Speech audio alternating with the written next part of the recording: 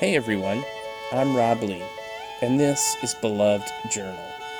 Each week, I sit down with one of my friends as we discuss what it means to love and be loved. I'm not talking about romantic love, but the kind of love that leads us to empathy, compassion, and grace. Things our world desperately needs right now.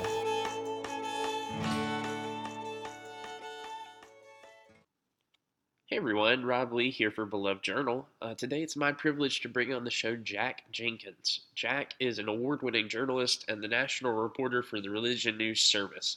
He covers religion and politics and how those two realities intersect. He's also the author of the brand new book, and by brand new I mean released this week book, American Prophets, The Religious Roots of Progressive Politics and the Ongoing Fight for the Soul of the Country, which was published by HarperOne. You can find it wherever books are sold, and I highly recommend this book. HarperOne and Jack were kind enough to send me a review copy, and I have really, really enjoyed reading it. That's one of the perks of the work that I get to do, is get to read some of these books as they are coming out brand new, and that is a great gift to me. So thank you, HarperOne, and thank you, Jack.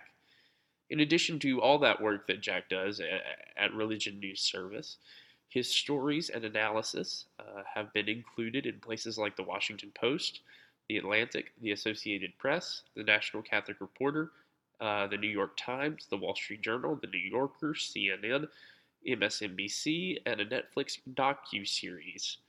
He earned his BA from Presbyterian College and a Master of Divinity from Harvard University, and if he has spare time, he plays the harmonica and the ukulele. Though with all the hard work he's doing, I doubt he has much time for that right now. Anyway, this was a wonderful conversation. I commend his book to you. I commend this podcast to you. I hope you find it meaningful. And if you like what you hear, please share it and tell someone about it. Let's listen in. Jack Jenkins, thank you so much for coming on Beloved Journal this week. Thanks so much for having me. Well, I am so grateful. And you have not been without work lately, which is a good thing for you. You've been rather busy, juggling both reporting for Religion News Service and all that entails. And then also you've got American Prophets out. So tell me about that. Tell me about all you're doing right now. Yeah, it's not a slow news time. It's actually it's been a rough time for a lot of journalists, but that doesn't mean that it hasn't been a time of low news content. And the intersection of religion and politics and pandemic has actually been bigger than you might initially imagine. You know, you have everything from activists, progressive activists advocating for people who are disproportionately impacted by the pandemic, to some folks who are, refusing to close their churches and wanting to, get back into them in public worship as quickly as possible, which risks the spread of infection. Some of these people have been arrested, and some of them are prominent supporters of Trump. And so there's just been a lot of going back and forth just in my day job to keep track of it all. But yeah, as you know, meanwhile, I also have released my book, American Prophets, The Religious Roots of Progressive Politics and the Ongoing Fight for the Soul of the Country. That kind of digs into this sort of, often unsung and unheard from, not necessarily because they aren't out there telling their own stories, but because, journalists like myself aren't always reporting on the content that on the activism that they put into the world, these progressive faith-based activists. So I've been doing both of those things at once, doing book work and journalism work over the past couple months. Well, Jack, let me ask you a little bit about what you were just talking about there, the idea that the progressive notion of these prophets. I mean, some of the people that I have the privilege of knowing and you have gotten to know, I'm curious, why is it that progressive voices, in the church especially, are either silenced or not uplifted in our mainstream kind of understanding of what is going on in our world right now? So I think there's a few different overlapping reasons for that. One of them is that, I think it actually speaks to a lot of the impact that the religious right has had on our public discourse. The religious right has argued, depending on how you define it, either from the turn of the last century or since at least the last 3 or 4 decades, that they have this kind of monopoly on the conversation around religion in the public square. And there's often these kind of dismissive statements made about the Democratic Party and liberals by leaders of the religious right, arguing that the Democratic Party and liberals are godless or not truly Christian, as it were. And sometimes they've spoken very dismissively of progressive faith-based activists, implying that they don't truly share the same faith or that they're actually capitulating to culture. That's been a long-standing critique in conservative political and religious circles, lobbed against progressive people of faith. So I think there is some element to which that campaign has been very successful, that the religious right takes up a lot of the oxygen when we start talking about the intersection of religion and politics. And so, I think that has embedded itself into our media narratives. I also think there has been some hesitancy within progressive circles to kind of, really embrace progressive faith-based activists and, liberal and left-leaning people of faith who really want to participate in the progressive coalition have sometimes run into pushback, even from the fellow progressives who are either wounded by religion, who are atheists or agnostics, who really kind of reject this sort of incursion of faith. Not all atheists and agnostics do that, but some of them do. Or there are also people of faith who have long argued that the intersection of religion and politics is one that they are very sensitive to. And so while they might go to church on Sunday or they might go to temple, et cetera, what have you, they aren't as comfortable hearing a politician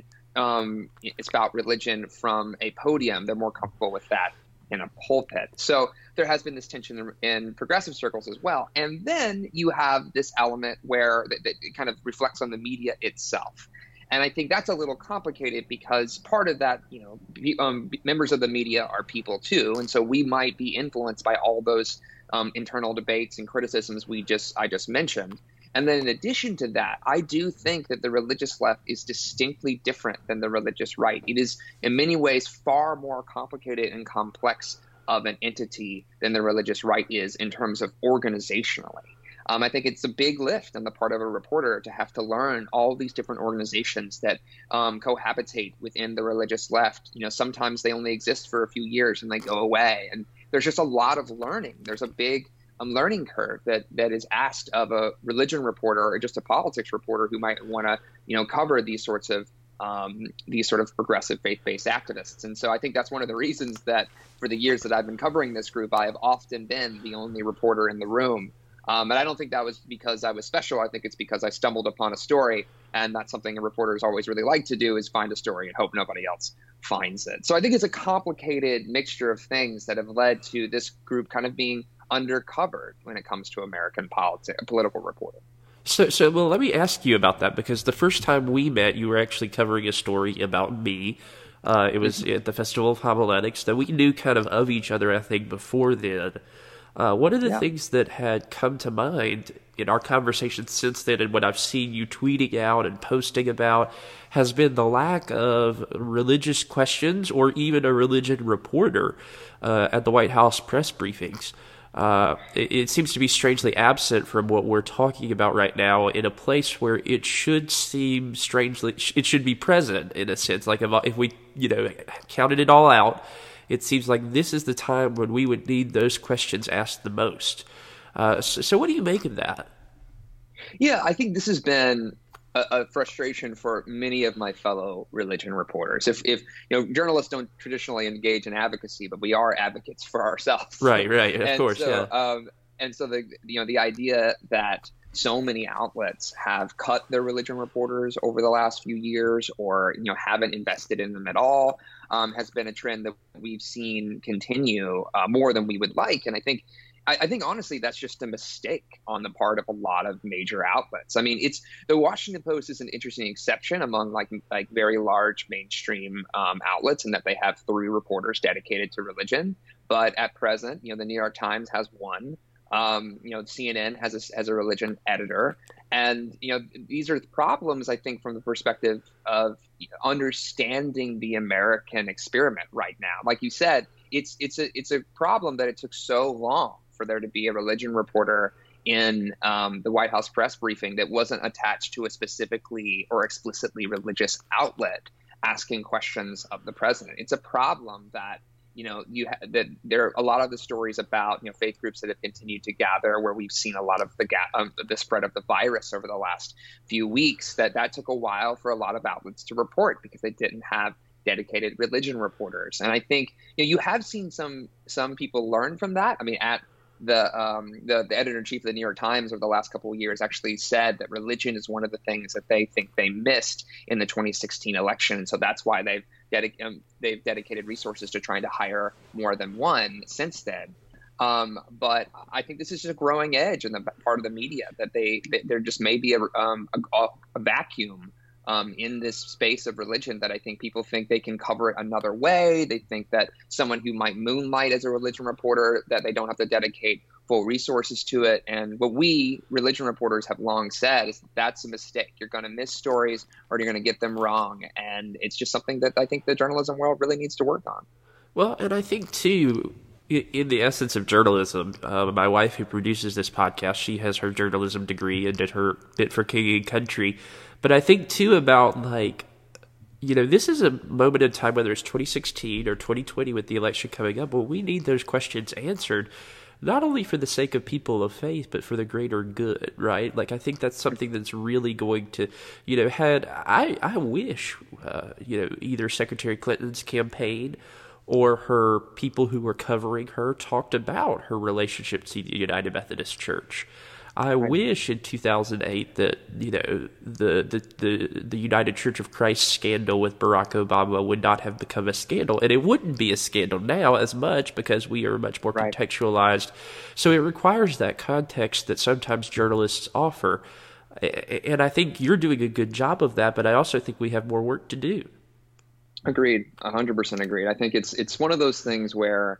One of the benefits of being a religion reporter is that, I get to be an everything reporter. I get to touch on virtually every topic: culture, economics, sports, music, and politics, you name it. Religion touches those things. And I think that is an asset to the religion reporter, but it means that the elements of religion that are embedded in all these different sectors of our society don't get exposed or highlighted by journalists. And reporters are supposed to expose the truth of society. We're supposed to be able to dig in and unearth the parts of the story that are happening on the ground that maybe if you don't send a reporter in there, we won't get recognized. And I just think, like you said, like a lot of those religious questions, a lot of those religious stories just go untold because no one is being asked to report on them. Well, and I'll say this too. I think, another time that we encountered each other kind of on the road and in the wild was at the Wild Goose Festival last year.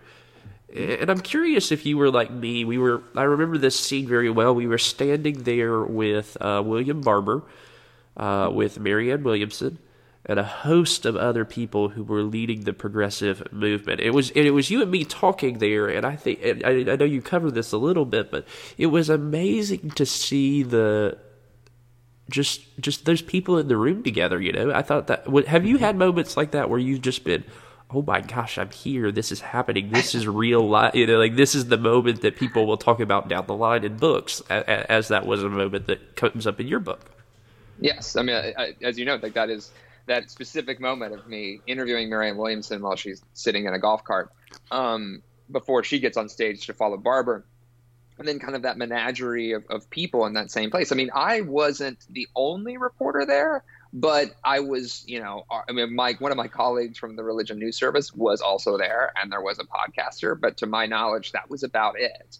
And so it is one of those things where I think what's been interesting about doing the kind of reporting I've done, including for the book, is I'm ending up in these places where I'm like, this is amazing. Like this is a story, but it just doesn't attract the same kind of attention. I had a similar feeling when I was there's a chapter in which I cover kind of the environmentalism movement within faith sectors, and I kind of dig into kind of indigenous demonstrators who often go by the title protectors in Standing Rock, but also in Hawaii. And I flew out to Hawaii to go and learn from these activists that were also identified as protectors that were on Mauna Kea protesting against a telescope that was going to be erected on top of a mountain that they deemed sacred. And I'm sitting there at this one point, and I'm talking to this this scholar of religion who identified as a kupuna, which is this elder among this encampment of protesters. And she starts talking to me about, how much she cares about this demonstration. And as she's talking to me, behind her, people gathered for one of the several daily prayers. It was all these different indigenous activists that gathered on the street, and there was these trumpets that get blown, these horns that get blown, and they begin chanting. And this woman is telling me how important this is to her, and tears start rolling down her cheeks about how she sees this as a sacred duty.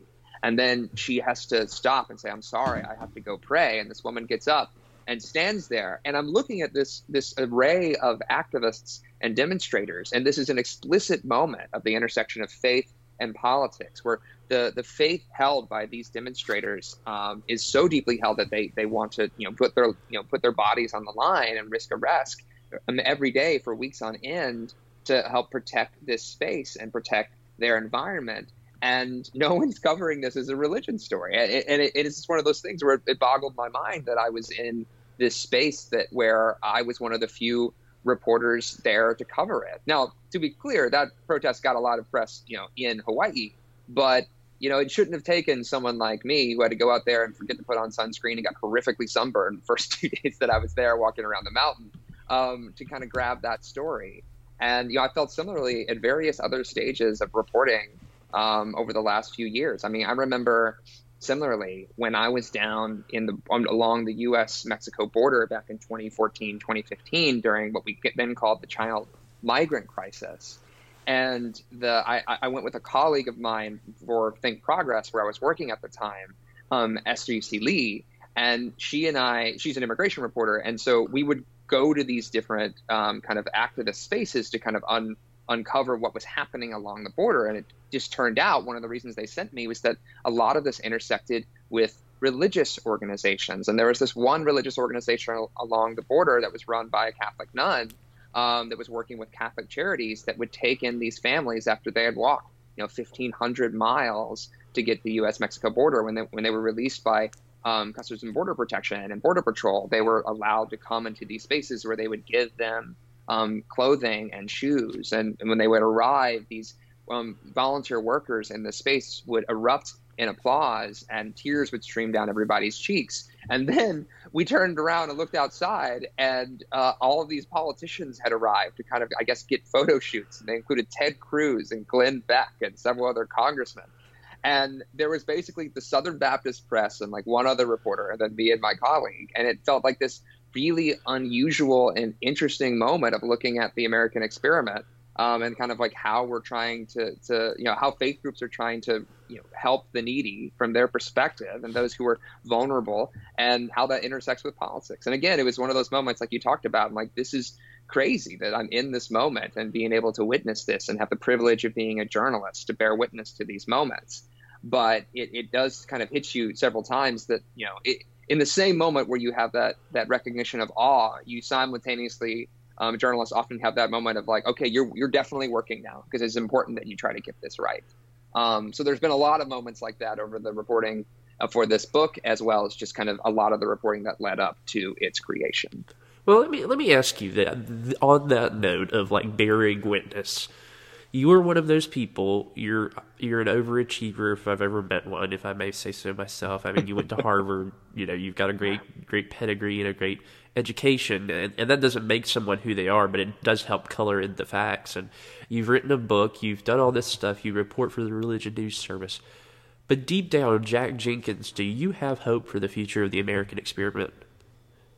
So this is I love that you asked this question. Also, from one overachiever to another, glad that you can recognize ourselves in that regard. I think that one of the cool things about religion is that in reporting on religion is that I've had the experience of reporting on some of the worst things that humanity does. And that includes a third of my beat at the Religion News Service is reporting specifically on Catholicism. And then right after I got there at RNS, we had the resurgence of dialogue around the Catholic sex abuse crisis. And, that reporting is really rough. You're talking about people of faith and faith leaders who have done such horrendous things, or covered up such horrendous things that it's some of the worst things that human beings can do to one another.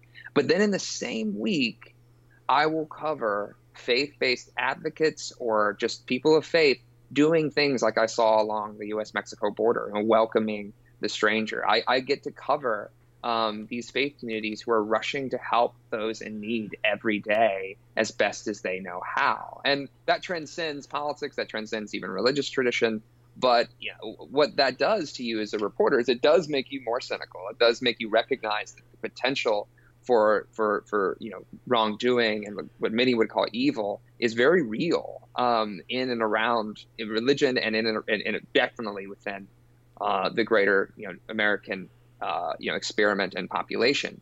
But you also cannot ignore that there are these hopeful pieces that exist no matter what, often in tandem with those evil pieces. Like you're able to see people striving to be better. I mean, that's why, for me, I have a chapter in the book dedicated to unpacking what happened in Ferguson and in Charlottesville.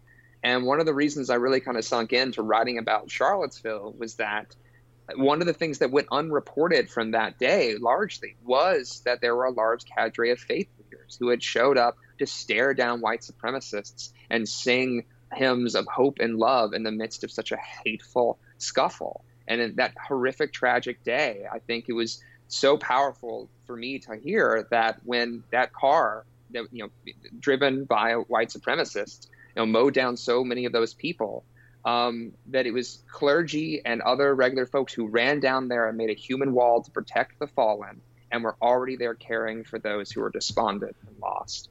And I think that's the dynamic I run into all the time in my reporting, is that you're not really allowed to give up hope, because you keep running into it even when you think all is lost. And so I think our country has gone through some pretty rough times recently. It's also gone through some pretty rough times throughout its history. And if I from where I sit, I keep seeing those moments of hope every day, and as long as those are there, I still have hope for the American experiment. So let's talk about Charlottesville for a second. I think that's something that stands in my mind right now and has for the past 2.5 years. Yeah. It certainly catapulted me to a different existence in terms of what I do and how I do it. Mm-hmm. It's one of those events, I think, that for many of us, whether you're Jack or Rob or anybody, it kind of is ingrained in your memory, kind of like 9/11, kind of like this pandemic will be, kind of like the Kennedy assassination or the Challenger explosion or whatever it is. Absolutely. If we can kind of peel back the layers of what's going on in the pandemic, what will be remembered about this particular moment in our history, like it was for not just the noise of what don't drink bleach, but what will be the story that will come out of this that we will cling to as a human population? Yeah, the story of the pandemic, I think, is going to be. I will caveat this by saying I do think what's unique about this pandemic, more so than any other thing in my lifetime, is that, almost every single country outside of a couple that, there's questions about why they're not reporting any illnesses or deaths, and a few Pacific islands has been impacted by this. And so it's going to be a shared experience around the entire planet. And that's relatively rare in human history. And so at some level, the story of the pandemic will be 8 billion stories. It will be so many shared experiences that are also very particular and contextualized to specific places. That having been said, I think what's been really interesting to me and what I've seen in my own sheltering in place and then socially distanced walks around the neighborhoods and then in my reporting, is how fascinating it is that people are trying and continuing to try to do good work in the midst of a time period where they can't even physically touch other people without risking contracting a disease or spreading a deadly disease. And so you see these moments where folks or churches banding together to make masks, for instance, or seeing how faith groups have now started taking up collections to try to give masks and hand sanitizer to people who are incarcerated or people who are ill and lower income communities. You see these people who are plastering onto their doors in California, driving around the LA Capitol there, an iteration of the Poor People's Campaign, a faith-led protest movement, driving around that Capitol with signs that read, like "Take care of those who can't afford rent." It's still advocating while socially distanced in a car for those who have difficulty having their voice heard by the people in power. And I do think one of the things that we will look back on is all the ways that we have strived to help each other and be good neighbors in the midst of a time that's really scary and really difficult for a lot of people for a lot of complicated reasons.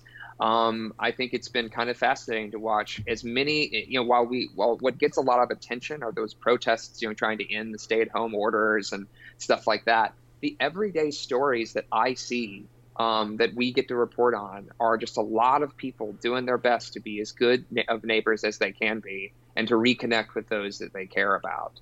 And so I think that I hope will be what, I don't think this is, we're just at the beginning stages of this process. I think it looks like it might last for a long time, but at this stage, I do think there's far more compassion that came out of this moment than division, than even I would have expected.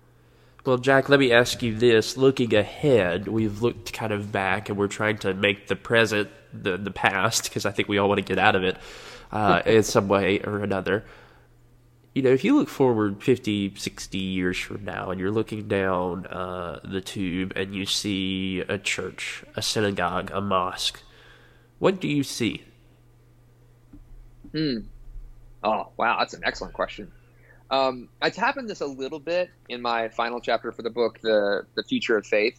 And I think, there's a few different things impacting that at once. There is this overarching theory that the United States will become more secular, that many people will disaffiliate with religion. That doesn't mean they're necessarily religious or atheistic or agnostic, but they might not attach themselves to a faith community as they once did. Although apparently, for the record, there's been a couple of pieces of polling in the last few months that says that the rise of the religiously unaffiliated has actually started to plateau. So it might be like a slower, more gradual change than we expected.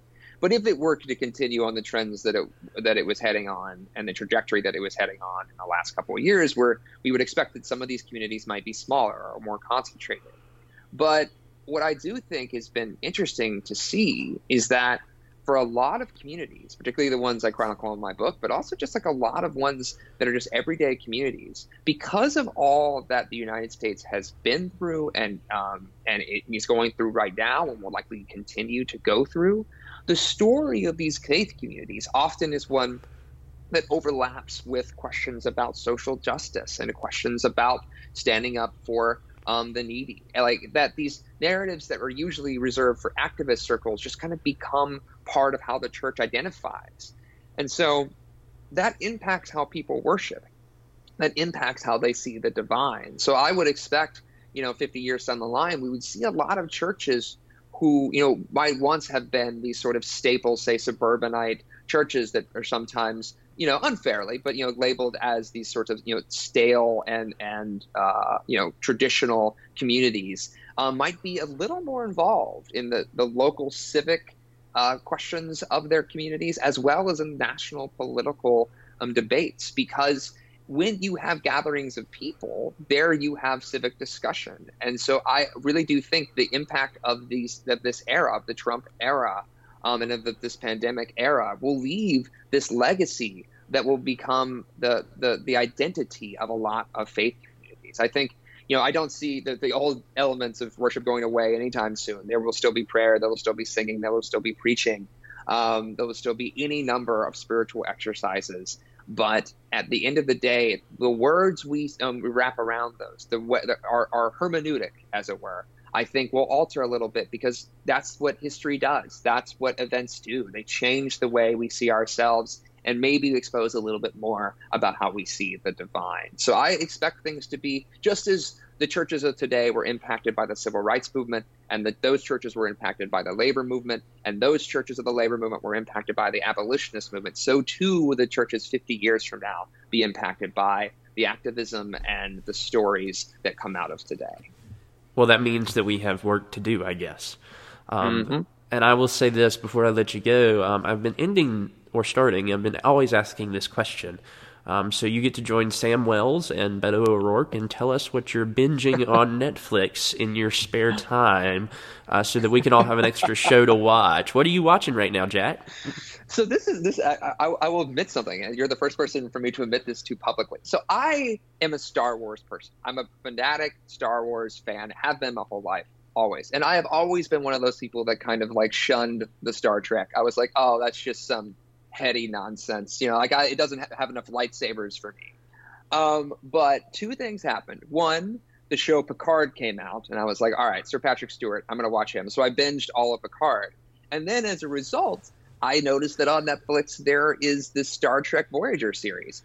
And I was like, okay, I'll give it a try. And as it turns out, it became this addicting show to have on in the background because, one, the formula is that every episode there's a problem and the people on the ship fix it. And they all work together to fix it, which is an intoxicating idea in 2020.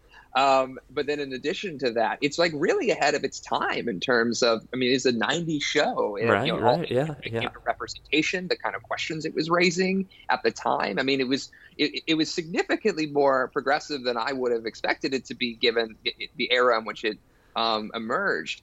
And so, and I do think, again, it's that the whole idea of the federation, the socio-political galactic context in which Star Trek is set, is this group of people from all over the galaxy that work together to solve problems, and that right now is just this deeply comforting and soothing thing for me to watch in the background. Well, when you start watching Next Generation, which is my favorite show, and I'm watching the original series right now, and then we had Chase Masterson who was on Deep Space Nine. She was on this show for the first episode. Okay. Anyway, long story short. One of the interesting things about Star Trek The Next Generation is as you watch this, and it's in Voyager too, there's some real end of the Cold War 90s themes that you can pick out, and you're like, oh my gosh, this is they're talking about ending barriers and tearing down walls of the galaxy. I'm like, I see what you guys are doing. So anyway, Jack Jenkins, it's everything we do is interconnected, and everything we do is deeply political, whether we like it or not. I think even down to our television shows. Agreed. And so we will wish you the best on your Voyager journey. It gets really good towards the end too. Once you get to how far are you in? So 7 of 9 just showed up. Oh right? My gosh! Okay, you've got some time. You'll be good. Good to know. Well, thank you so much, Jack. No, thank you so much for having me. Oh my gosh, this has been really great. This has been fun. And I guess. Live long and prosper. Live long and prosper. Before I let you go, where can we find you? Where's a good? I'm so distracted by the Star Trek that I should ask you where totally can we find you. So you can find me. My reporting shows up at religionnews.com. We're a wire, so sometimes our stuff gets published other places, or often. But you can find my reporting on religionnews.com, or you can follow me on Twitter at Jack M. Jenkins. That's my Twitter handle, Jack M. Jenkins, if you want to follow me there. And then all of those will link back to my website if you want to jump on my email list or something like that. And you've got to buy his book, American Prophets, The Religious Roots of Progressive Politics and the Ongoing Fight for the Soul of the Country. That's a nice subtitle. Thank you so much, Jack, and I hope you have a good day. Awesome. Thanks so much for having me. Beloved Journal is produced by Stephanie Lee and hosted by Rob Lee. Our theme music is by Mipso, the best band in the world. Connect with us on belovedjournal.com, and if you like what you heard, tell someone about it.